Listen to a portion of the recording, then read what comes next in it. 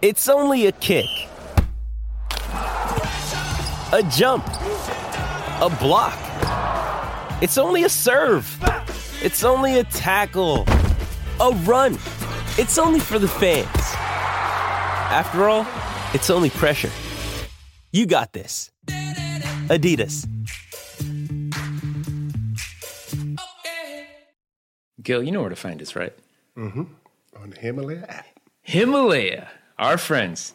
Because the podcast world is growing bigger every day, Himalaya wants to help navigate it. It's the brand new podcast app where you can find every single podcast you love and some future favorites, whether you're a podcaster or a fan. Himalaya has your back. They have our back. Mm-hmm. Discover personally curated playlists and show your favorite podcasters some love with Himalaya's Tip Jar. It's free. It's the easiest to use app, and they're adding cool new features every day. They added a No Chill podcast, so we know they're cool. Go to the App Store, download Himalaya. It's Himalaya. Don't forget to follow the No Chill podcast, but you should be already. You should have that memorized by now.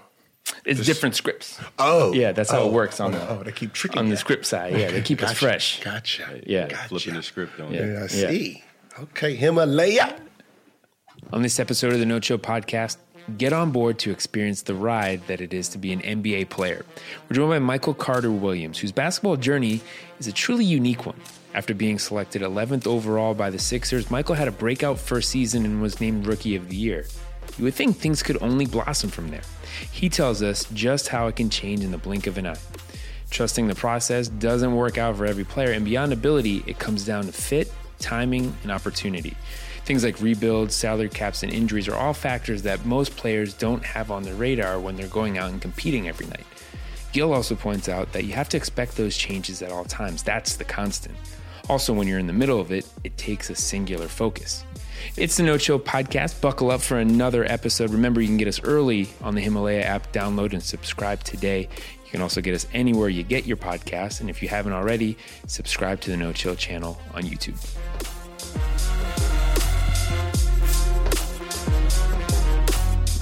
All right, Gil, so we have Michael Carter Williams here with us today.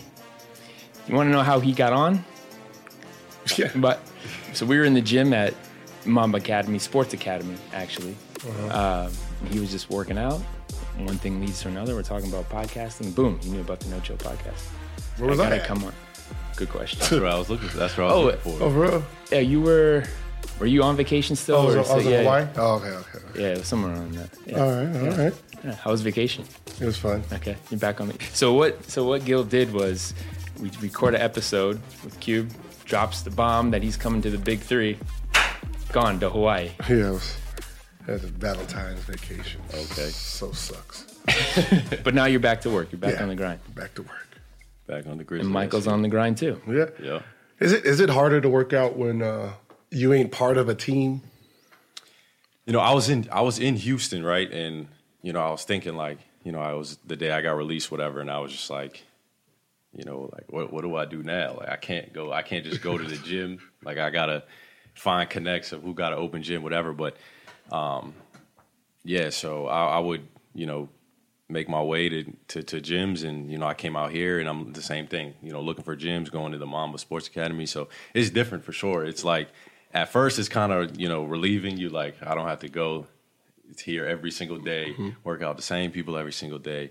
But then I got to a point where it's like, damn, I miss it. Like I miss going to the gym, seeing everybody, you know, in there and seeing the same faces all the time, and just working out, you know, with the guys. So it definitely is different. Yeah, you know, you get babied. You know, before you make it to the NBA, finding gyms was easy. You know, calling up, go to the gym, get a little trainer, boom, boom, boom. And then it's like you get to the NBA and it becomes so convenient for you that when you're not a part of it anymore, it's like, yo, who do I call? Like, that's how the rest of us have to. Yeah. What gyms is open now? Right. I mean, I'm over here. The other day I signed up for LA Fitness. I'm like, look, there's a lot of LA Fitnesses everywhere. Yeah. Like wherever I go, I know I can at least get some shots up, get a little lift or run in or something.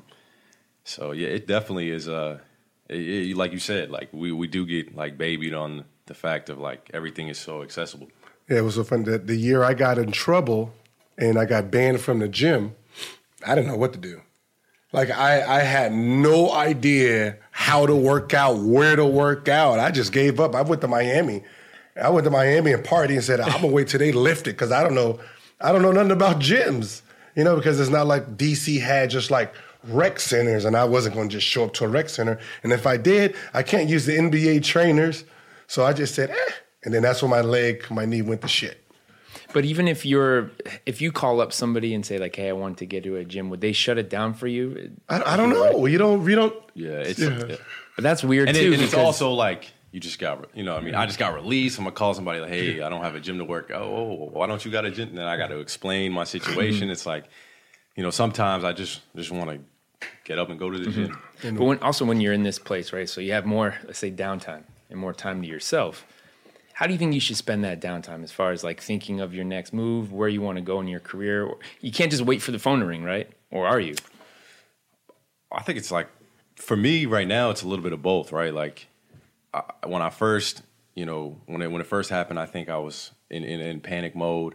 What am I going to do next? Like, what's my next move, whatever. And then as the days went by, I got to a place to where it's like, okay, if I'm keep calling my agent constantly, I know if he calls me, that means something, he's not going to call me for no reason. Like if he calls me, then that means something happened. I can't force, me being on a team or whatever. So I think I got to a place where I was like, I'm just going to dive into, myself a little bit, and something that I really could never do. I'm always, when you're in the NBA, you're always thinking about, what does this coach think of me? Especially when you're fighting for something, right? Mm-hmm. Like you're fighting for playing time. So what can I do to play more? Like what is this dude doing? What is this guy doing? You know what I mean? You get so caught up in the whole NBA life that like now that I've been out of it for, a month, whatever, I've realized that like if I dive into me and just really, all coaches say, oh, control what you can control. Control what you can control. You hear it 1,000 times. People who don't play, that's all they hear. Stay ready and control what you can control. Those are the two things you always hear. But then once you really like kind of grasp that concept and understand, to your own, whatever that means to you, you can, kind of let all the other stuff go. I mean, that helps for your sanity or to handle stress, I guess, because you're like, I can't dwell on this thing. I'm, like I said, control what you can control. But when you just want to play or you want to be given a shot or a look or be in the right place, it takes more than just that, right? It's so funny. People don't understand, and it's starting. I see it a lot now in high school, and they don't understand how it affects them in an NBA, and you're a product of that. So right now, a lot of kids are being held back 2 years, 1 year, and then they go to college. By the time they enter the NBA, they're 21, 22, right, as rookies. As a 22-year-old rookie, he wins Rookie of the Year. In that same Rookie of the Year moment, his team is looking to trade him. Like, we want to go younger. And I always tell kids, like, listen, try to get in the NBA as young as you can, because for some reason they grasp younger kids better because they can see a higher ceiling. Because when I came into the draft, that's when all the high school kids was coming in, but, I was only 18, 19 too, so it didn't really affect me. But that's when, like, all the, Kwame Brown, Tyson, Jop Diop, all of these kids was coming in, and it was a young kids draft. I think the first point guard was like some kid out of Italy or something named Raul Lopez. I've never heard of him. And then, Tony Parker and Tinsley, those were my group. We're all late first round, second round picks. And we're young still. And I don't think, that people really understand that the NBA cares more about age than actual talent. Because if you tell me that I can win Rookie of the Year and then I'm damn near on a bubble, the next year getting traded for someone younger, that, like, I would say, get the fuck out of here. Like, I would say that shit early. But it's also timing, right? So when you were in Philly, after your rookie of the year season, then things weren't going well in Philly, and they were in tank mode, right? That's when you're in the middle of the process. Yeah, right. Like Gil said, like I had no idea like what was like. I thought if somebody asked me, "Are you on the trade block of getting traded?" I'll look at them stupid. Like, I just won Rookie of the Year. Why would you ask me if I'm on the trade blocks? So, and then like the next year, it's not like I came out and I was playing horrible. No, it's like a misconception that like after my rookie year I've done terrible, which is not true. I was still averaging 14, 6, and 6 as my second year in Philly. There we just in tank mode. We were losing. I had new teammates every single week. We'd get in some sort of rhythm, whether that's us losing by 1 instead of 20 or winning a couple games. And, guys would get traded and, I'd have, new teammates.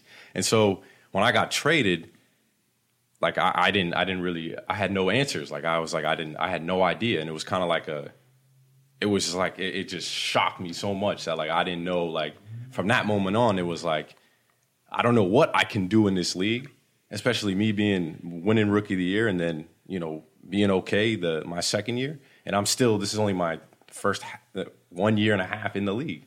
So it's like, now it's like, damn, what do I got to do to not get traded? Or that's where my mind was at that time. Yeah, and it's so hard because no one tells you that you're not competing like I seen last year. And I said, I said, as much as they're going to talk about Donovan Mitchell now, they're not even going to mention him next year because he's no longer a sophomore. You're 22. You're with the rest of the 22-year-olds now. That's you're with Greek the Freak. You're with all these guys. You're not some. You're not with Ball. You're not with Dennis Smith Jr. and Fox. Those guys are 18 years old. They're on a whole nother level of in this sport. So if no one tells you that as a young kid, how are you supposed to prepare for something like this? And I tell kids, I said, listen. If you're older, you better fucking put that work in and try to dominate. You don't have no room. When you come in at 22, 23, you went to school for 3-4 years.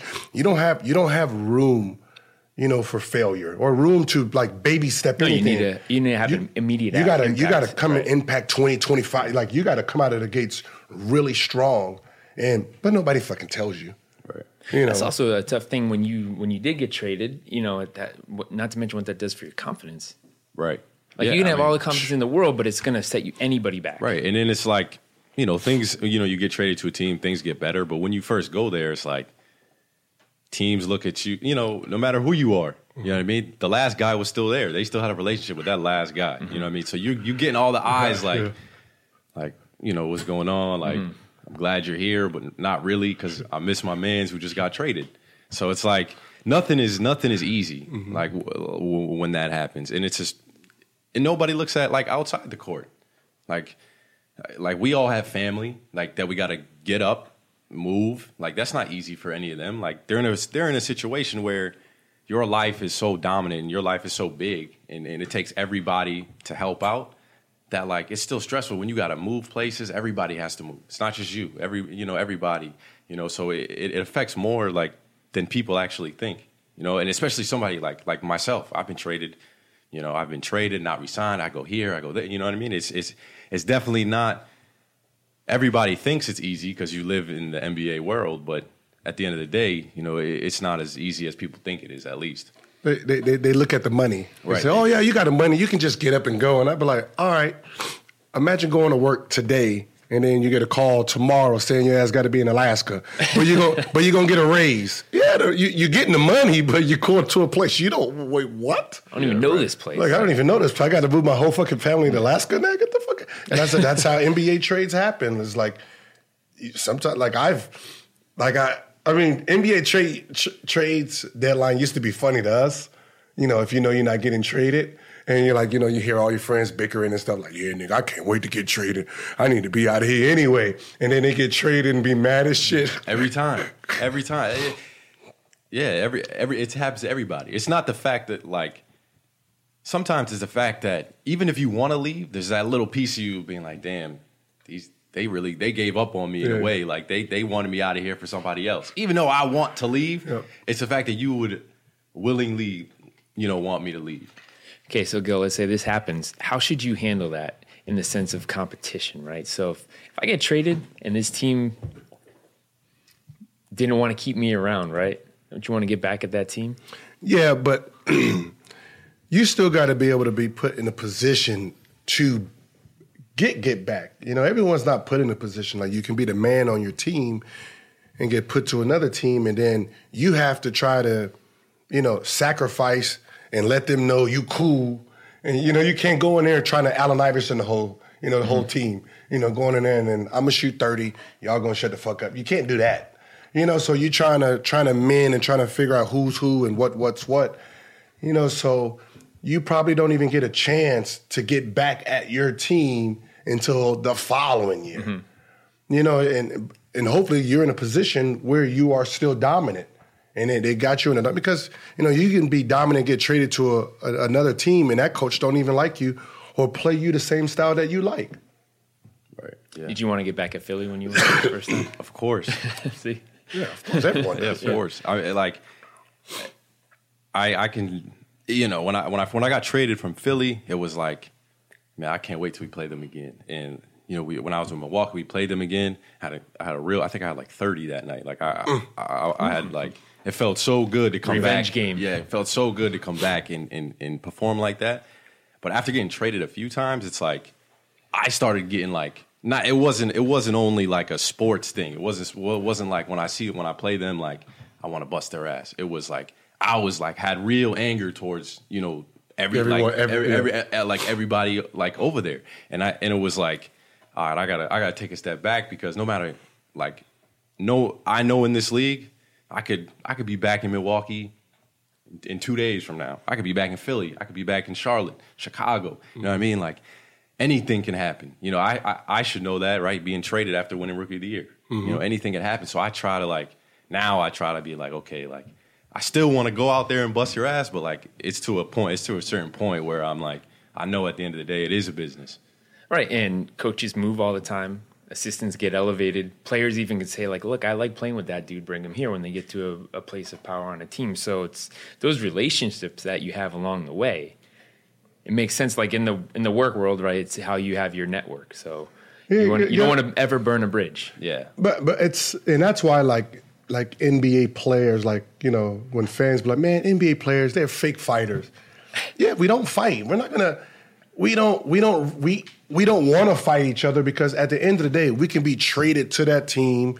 We're gonna see this dude in the summer. So we're more together than people really think. Because we can be traded, throughout our careers with these same guys. So you can't really have real enemies.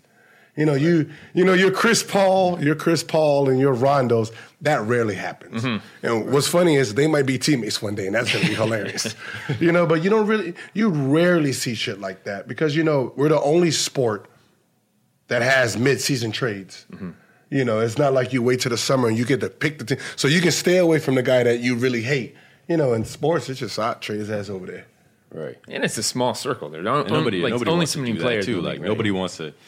I get in a fight with you now. I got to see you every single day. We're going to plane together. Like we nobody wants to do that. And I think like I hate that. That's one of the biggest things I hate when people say, "Oh, the NBA, new NBA is soft, this and that." Well, no one, Larry Bird and them is not getting fined all this money when they was fighting. Mm-hmm. Like. The league is getting softer based on the rules that are applied around the league. Like to me, that's real simple, right? Mm-hmm. Like no one's getting suspended for 20 games back then.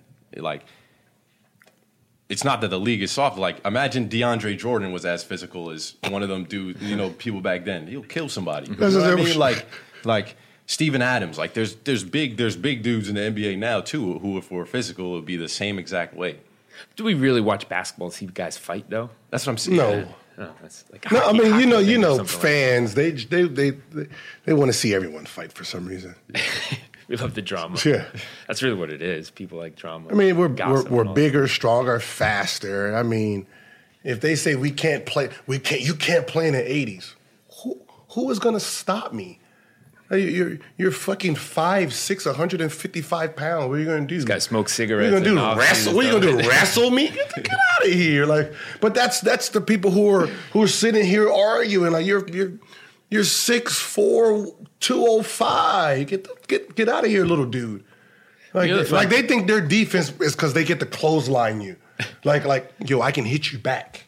You know, I can really. Not even basketball. Like, but that's what I'm saying. I can hit you back. I'm stronger than you. You know, that's what this is. I'm actually stronger than you. So yeah, I can actually handle your era. But it's like, oh yeah, look at him flopping all around. And that's what the rules say I can do to get to the free throw line. I'm gonna do it. So that's really what you do with the younger guy. Is like, you know, the rules and the landscape in the NBA. Right? They have to figure that out. You adapt to your environment. Mm-hmm. Everyone adapts to their environment. You know, it's when we grew up playing basketball, we grew up on the streets playing, right? No blood, no foul. We all played wrestle basketball. We all played one-on-one, got in a fight with your friends, go to the store after. We all did it. Everybody played 21. Don't let nobody get to 21. Yeah, 20 to 19, that's an hour. That's an hour right there. That's that. For sure. When it gets close towards the end, 20 to 19, it's fighting, fouling. You know, so we know how to play. It's just when you got to this level, they want talent now. Mm-hmm.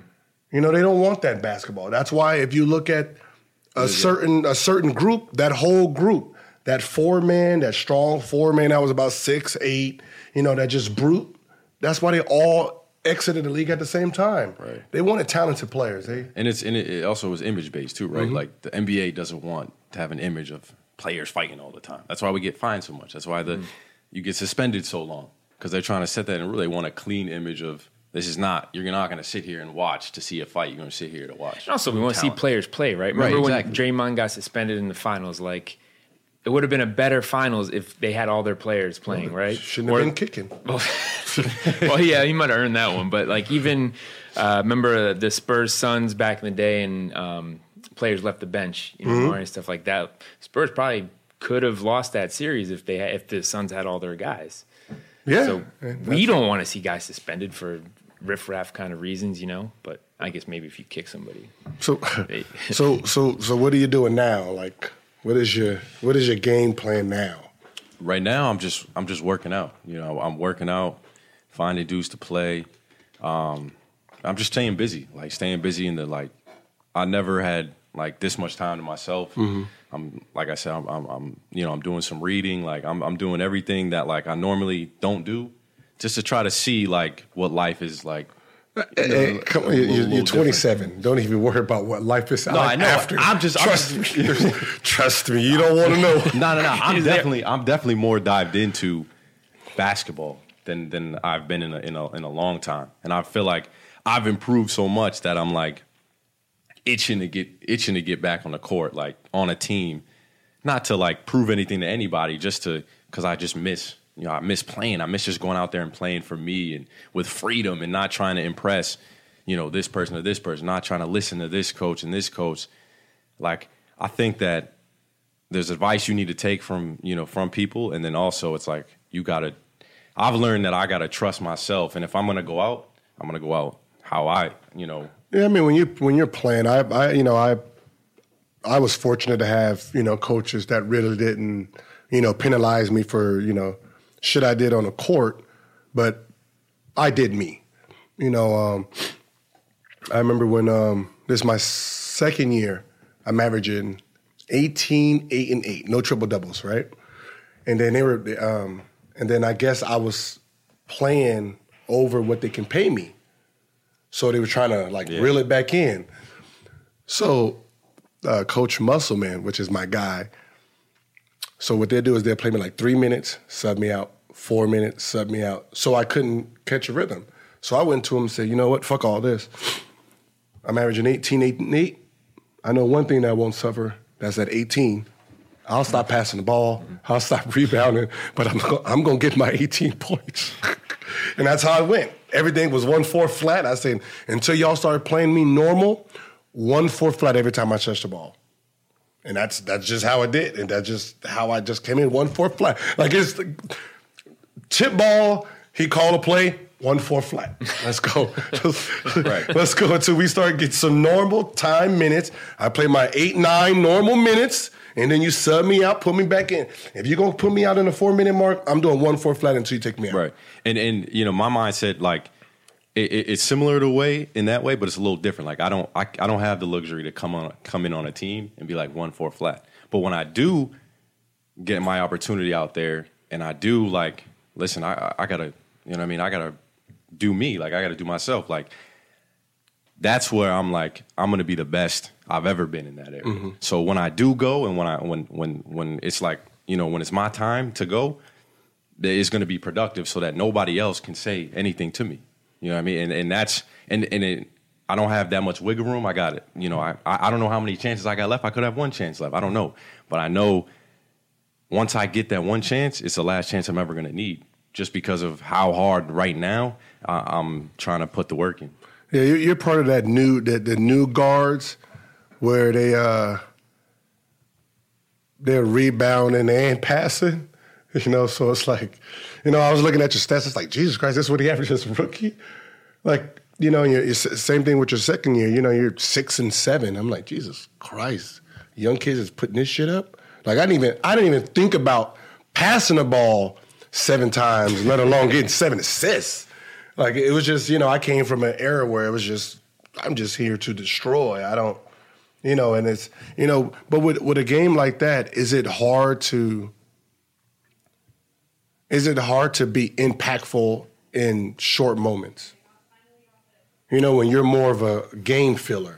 It is hard, and it's something that I've like, and I'm still trying to adjust to, because I do like to feel the game and pass and get people involved. And during those short minutes, I don't like I you know, it's impossible for somebody to do that. So it's like, what can I do? I gotta change. That's not going to change for me. Mm-hmm. I'm not going to go in on a team and I'm going to get 10 minutes in a row. It's just not happening. So I got to change my game to where it's now, like you said, like, your whole mindset was, I'm going to go in, kill to destroy. And that's kind of where mindset is a little bit. Like, once I go in, there is no feeling out. Like, I got to go in and make plays, you know, right away. Defensively, offensively, scoring, getting, you know, driving to the hoop, getting, you know, an assist or, you know, a good shot for somebody. That's got to be, like, for me, right away. Yeah, that's kind of crazy. We also know, 27 years old, seasoned enough that where if you get a role with younger players and you can step up as a leader, it's something that maybe you didn't do as much before, or like you said, you weren't as much of a killer, you were a complimentary guy that was going to facilitate. Like, now you can see, like, okay, I got that. I'm going to step up in the other areas that maybe I didn't focus on before. Right. And that's what I've been doing is the fact that the matter is, you can be the facilitator and do all you want in this league, but if you're not putting the ball in the hoop, and if you're not shooting threes as a guard, your time is ticking. Unless you're Ben Simmons, who's 6'11". You know what I was thinking of, actually? You look at, I mean, 27. I mean, when you think about 27, you're thinking 27. Oh man, you know, it's, you know, you're an old vet. You know, it's 27. Shit. You're entering your prime though, athletically. Curry got on at 27. Mm-hmm. That's when he really got popping at 27. There's a lot of Jimmy Butler. Like even Kyle Lowry's a little bit older when he got, you know, his, you know, everything. Like, so again, like I used to think that like that too. Like, oh, damn, I'm 26, now I'm 27. Like, you know, I'm getting older. Guys are younger than this, but if you go in, if you produce, and if you're producing at a rate where I'm not giving anybody else an option, then I can't lose. And that's where my mind is right now. Like, I'm gonna go in there, and this 19-year-old, 20-year-old kid is not going to step on the floor over me if I'm that good. If I'm that good enough, and the gap has to be big. Yes. It can't be a small gap or a little. It's got to be a big gap to where it's like, look, I can't. I know you're only 18, 19, but I can't take this dude off the floor. He's killing in every aspect. You in that situation, you come from a place of poise and confidence and experience. That's what the advantage that you have on them, right? Fresh legs, young legs, that's cool. But, you know, in pressure moments or if a team needs to rely on you, I'd go to the established guy, right? Yeah, I mean, you're there's a difference between, you know, people who want to win versus owners who are just rebuild or go young or whatever. Rebuild, like, you know, it's like I'd rather, you know, that's why Dennis Smith Jr. got traded. I'd rather, you know, even though you're young too, But you sharing the ball with Luka is kind of is not hurting Luka, but he's not getting as many touches as I want him to. So I'm gonna get rid of you so he can have all the touches. Right. And Luka made him expendable as well. They would have had to pay Dennis before that because he was, he would have come up on a contract before that too. So it's 1 year earlier, right? 1 year, but it's fit too. And I think that's the thing: control what you can control. You can't control where you are, where you end up, right? Right. Unless it's a case where like you have options, and you sign with the team that you want because you think that's the best fit. Yeah, I mean that's what I said. I always tell the story that I remember when Jamal Crawford, he's been bouncing around. I mean, killing everywhere he went. Got the Don Nelson. He's probably the only person that don't like Don. And he was basically saying how Don didn't like him. Don wanted to buy him out, and he should retire because he ain't no good. This is the kid is only 26 at the time. He's sitting there talking about buying me out, and I ain't worth shit. He don't like the way I play, and I'm like, damn, mother, you just had 50 last year at the end of the season, 50 on this, and then I said, man, look, do you fuck him? This bitch, do you fuck him? If he wants to trade you, let him trade you, but you go out there and just let that shit fly. Don't sit there and be some assist. Because, they had a rule, if you shoot better than 32% from the three, you can take any three you want. It was like a rule Don Nelson had. So he's basically saying everybody else can go out there and let that motherfucker fly besides you. I said, man, fuck what he talking about. Yeah. Sure enough, a week later, he scores 50. Sometimes it's not you, it's them. And it like, I've never been a part of a league full of people that one day you could be this person and the next day you could be that person. Like, I could have my name right now in the NBA had a great rookie year, has been horrible ever since. I could come out next year and have this great year and been, MCW, back to his rookie year, this and that. Like, within, I could have 3 games of having 30. In 3 games, my whole persona changes. Mm-hmm. You know what I mean? And it's like that in this league, and people come in, they don't realize that. Like, they don't realize that you can, as bad as it is, as you can fall off for 1 year and people can give up on you, it's as good if you come in and kill for 5 games and now you're this, and that. Just like you said, when you get that shot again, you're not going to miss it, right? Right, exactly. All you do is just talk. I learned this. This was my second This was my second All-Star. I'm averaging 29, 6, and 4. I'm 4th in scoring, right behind Kobe, LeBron, Allen Iverson, and it's me. My team is 5th in the East. They left me off the All-Star game.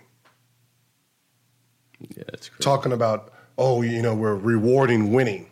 Mm-hmm. Wait, I'm 5th. What are you talking about? So they're going to go to 1st, 2nd, 3rd score, skip me 4, 5, 6, 7, 8, 9, 10, 11, 12. Then they had Paul Pierce on their team was 13. Right. Then they had Bosh, and his team was last. Mm-hmm. And I'm like, what are y'all talking about? Team is winning. And then Jermaine O'Neal got suspended, right? So I was hot. I was hot. Every Eastern Conference coach was getting it. So I came out and said, I'm the East Coast assassin. There's no East Coast team safe while I'm playing. I said, none of them. At the All-Star break, man, I'm averaging 28. Thinking about, oh my God, he's killing them.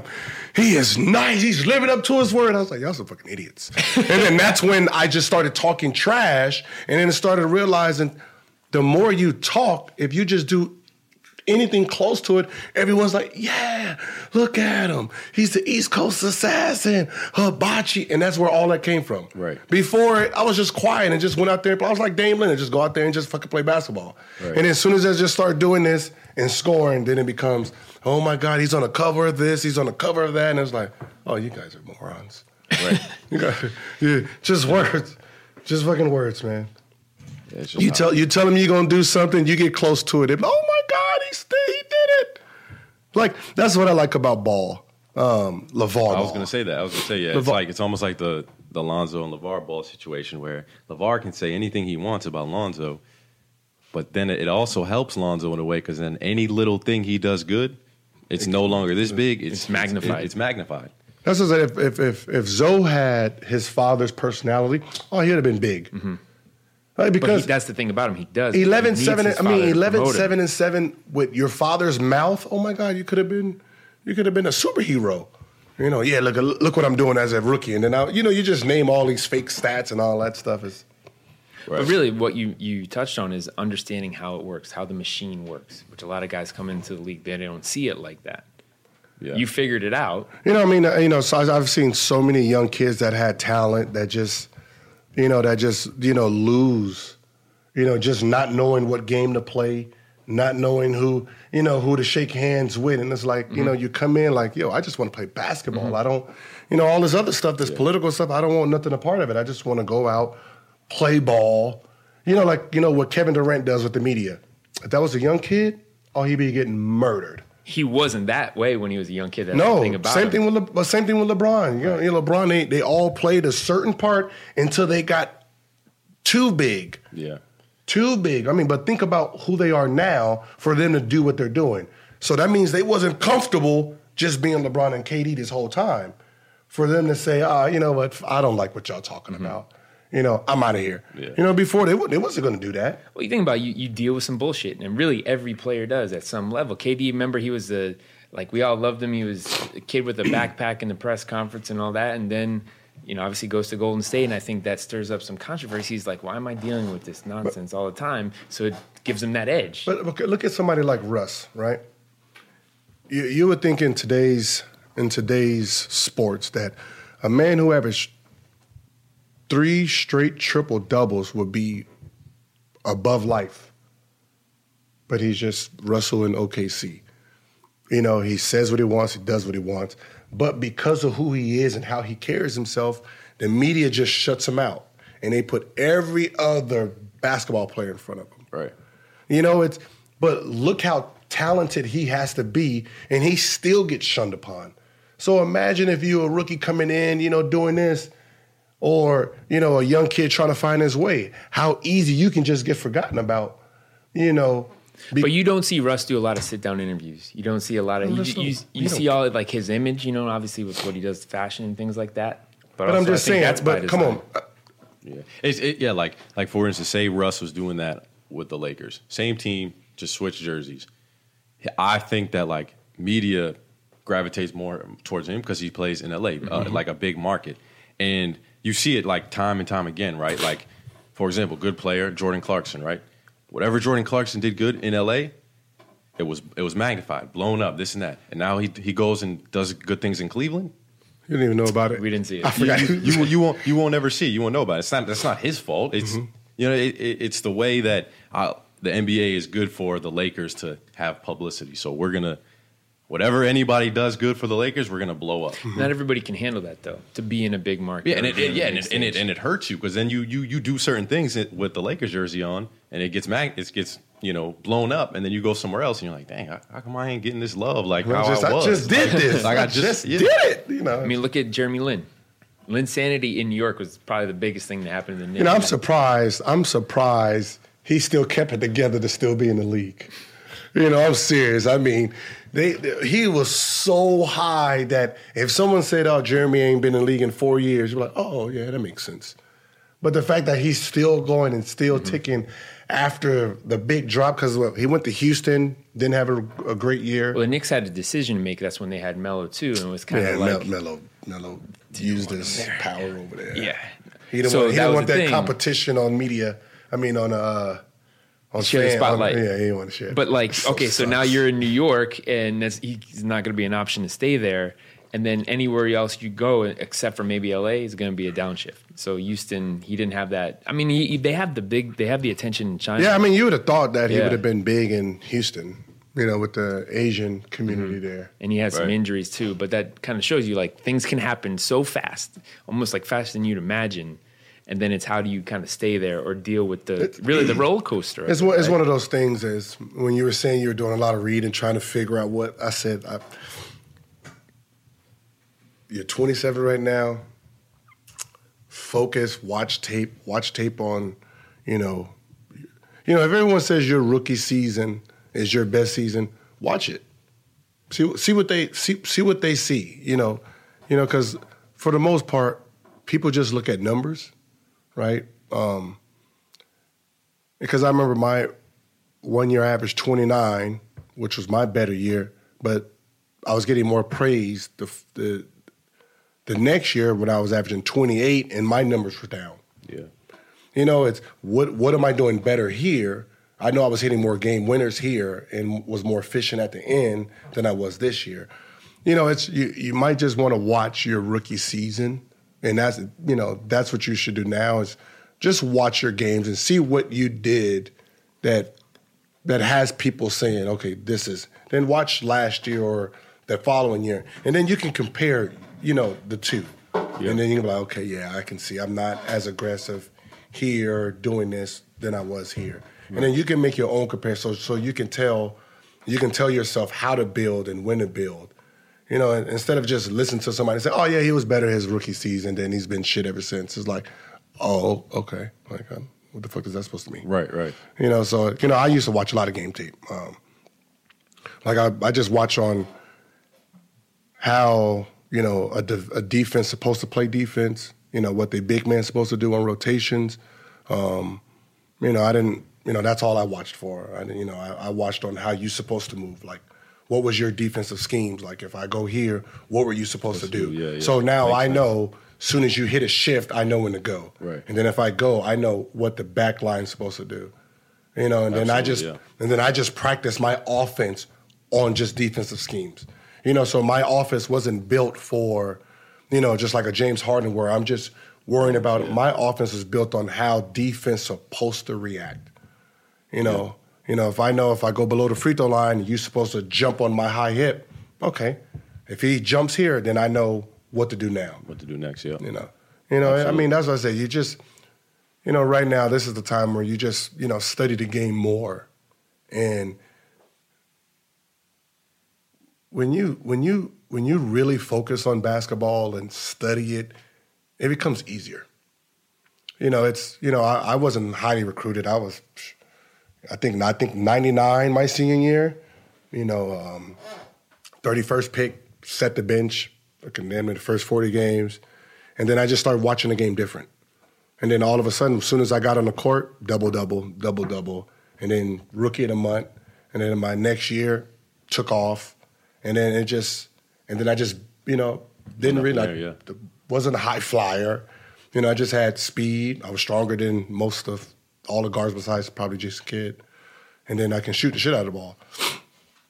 But from there, it's just, I made it simple. I just started watching how the game's supposed to have been played. All right, if we're in a penalty, I can play crazier because I know you can't touch me now. And you just start breaking it down like that. Then it becomes easy. Now you're averaging 20, and you're like, oh, this is simple. Like, that's why I said, like, where James Harden is, it's so simple now that he's simplified the game to the point where it's so boring to everyone else. Yeah, like, figured it out. Yeah. And the game slows down, right? That's the thing. You want to get to a place of confidence where you can find those loopholes and advantages and hacks to where, you can dominate in your own way. And then once you start doing eventually a coach is a jest. Because at the end of the day, a great coach is only a great coach because of players. I've never seen a great coach make a bad player great. Yeah. It's great players, and you're just coaching great players. Sorry, Phil, but just being honest. No, yeah, I hear you. And you also get to a place, I think, when you can have injury or like in your situation right now where you have time to focus on details that you can't focus on when you're on the grind of the season and travel and all that stuff. So you use that to your advantage. Right. It's something that I've had to, this is my first summer where I'm like, first time where I'm like off and I'm not injured. Like I've had. That's so. Like for my summers, I've had shoulder surgery one summer. I had two shoulder surgeries, one on this side and one on this side. So that was two of my summers. I had hip surgery one summer. So I've had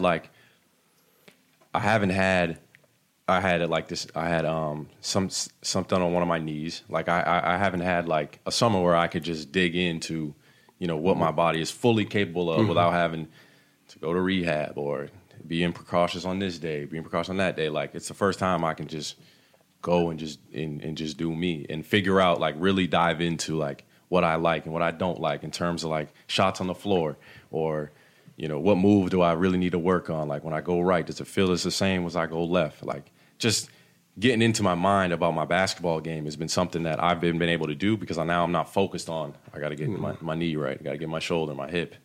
Never had a chance to improve because you've been, sitting there, working on an injury. And I think that's what happened with Derrick Rose. That was the guy I was going to touch on. He was, once he got hurt, every summer, he's rehabbing an injury instead of trying to build his skill. Right. And then you got like 2-3 years ago as he finally goes into a summer not injured. So now he gets to see, okay, wait, hold on. Woo. Haven't been here in a while. Right. What am I supposed to do? But he did use that time to change his game because when young D Rose, MVP D Rose, was jump out of the gym, elevate on you, explosive, right? And now you see him; he uses that change of direction, that shiftiness that he has. He's not going to elevate on everybody, but he can still finish around the rim. Yeah, he was always crafty. The thing with D Rose is he didn't know how to.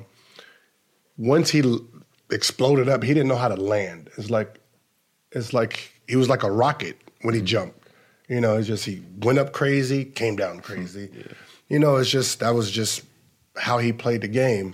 But it's good to see how, time, and I guarantee he probably wanted to retire 4 years ago.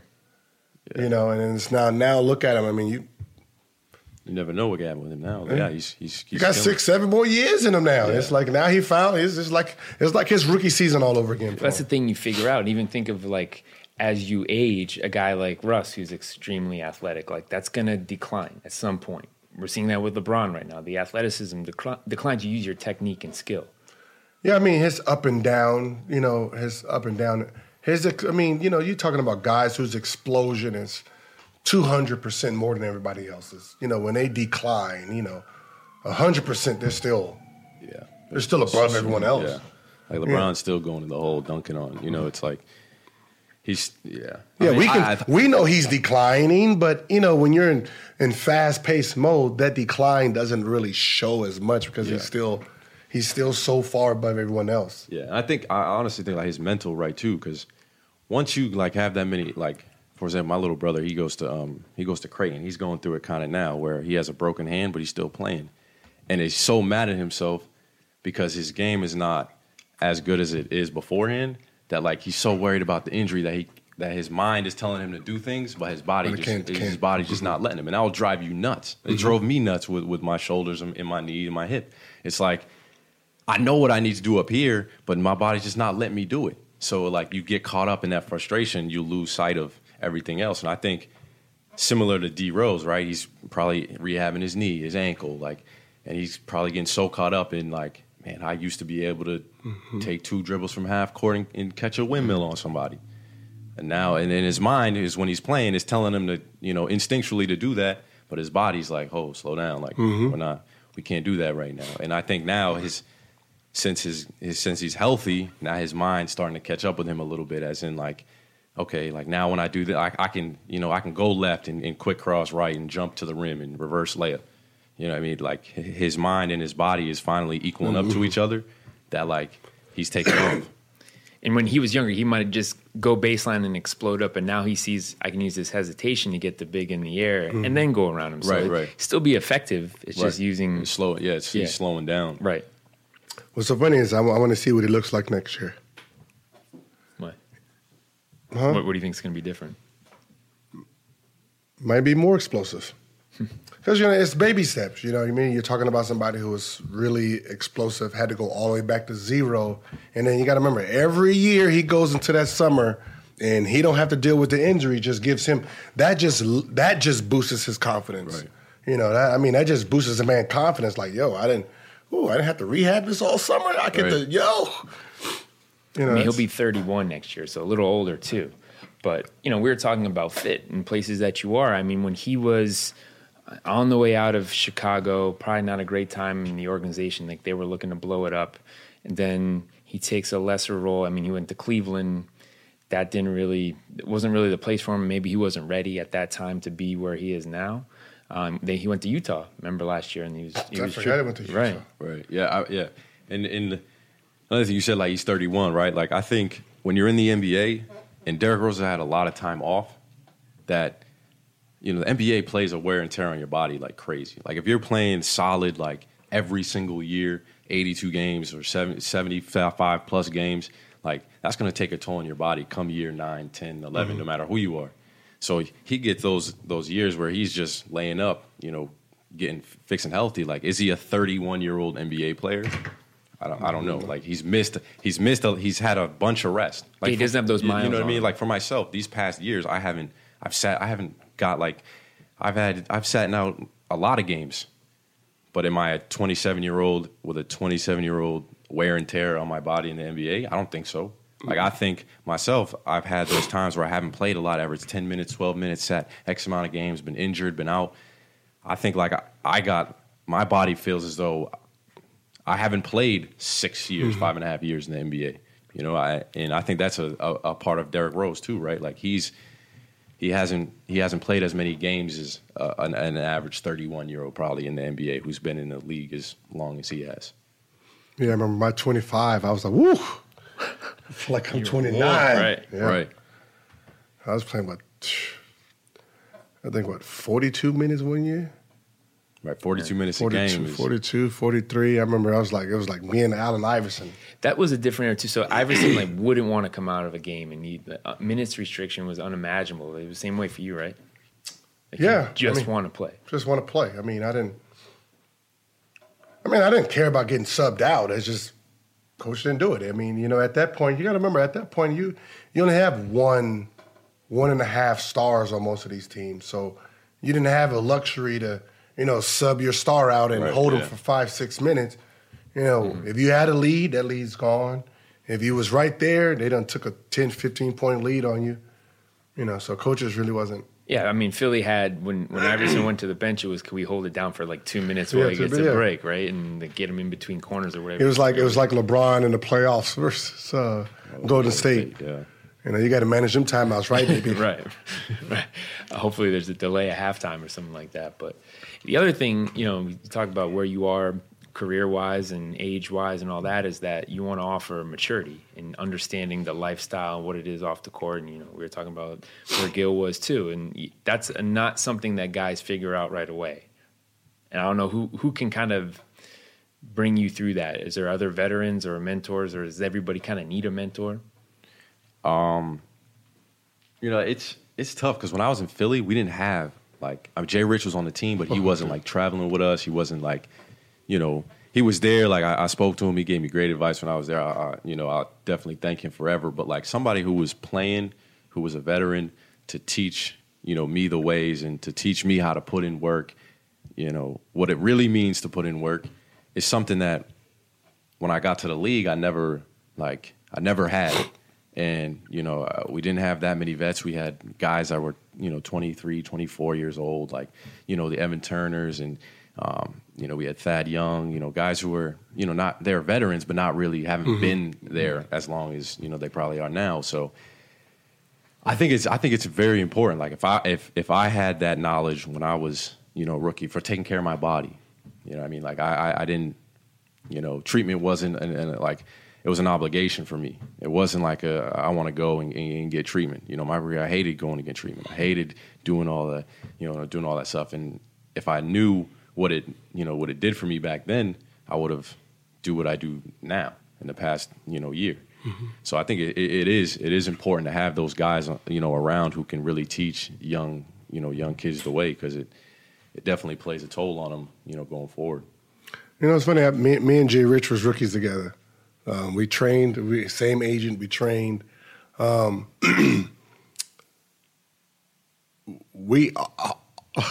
veterans was some nuts.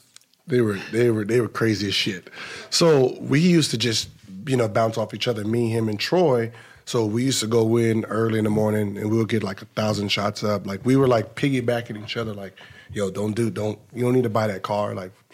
You don't need to compete with him, because I remember when Jay Rich did this, he seen Ventigo Cummins pull up with an S550. Was it S500? S550, yeah. He's like, man, I'm number 5 pick, number 4 pick. Shit, if he got one, I can get one. Nah, don't do that. Don't go down that route. That's we're not even gonna go down that route. We ain't in here for competition. Right. And then from there, it's that's when we became cool, and we just we just bounced off each other, just worked. And that's all we knew. So, to hear him, say he was with you over there is cool. Yeah, Jay was my guy. He definitely is a real one for sure. Yeah. For sure. Bad knees ass nigga. That expression I thought of was if you knew then what you know now, right? Like that's always the Yeah, beauty of it's hindsight. the whole thing is NBA players, you got so much money at the wrong point in your career. You get all this money when you're young, when you think you know everything and you don't know nothing at all. Right. And then once you get to 27, 8, 9, 30, you're like, dang, if I really, I could have saved a couple of injuries if I'd have did this at 20 and 21 instead of, but it's just the way life is, Absolutely. You definitely learn more as you grow older. It's a learning experience everywhere you go. Yeah. All right. Well, this was good. We learned a lot. I know you're Right. probably in a different place now too. Got a chance to talk a bit, and we're looking forward to seeing you back in action and where you're going to go next. Absolutely. I'm looking forward to it too, more than anybody. You gonna be at the Sports Center the whole summer? Yeah, I'm gonna be there. Okay, I'll be out. Once I start training, I'll be up there. Cool. I'm training for the big three. That's easy work for me. Bunch of old out of shape ass. They changed the basketball age. players. It's 27 now. I know. Yeah. Bunch of old out of shape ass basketball players. Nah, you ain't ready for the big three yet. Nah, I ain't ready for all that actually. That's prison basketball. Right Well, you should there. get paid for that versus going to sports academy. Nah, that's prison basketball though. He's like, nah, there's a certain type of basketball. That's 80s basketball. That's taken all the way back. Yeah. Prison rules.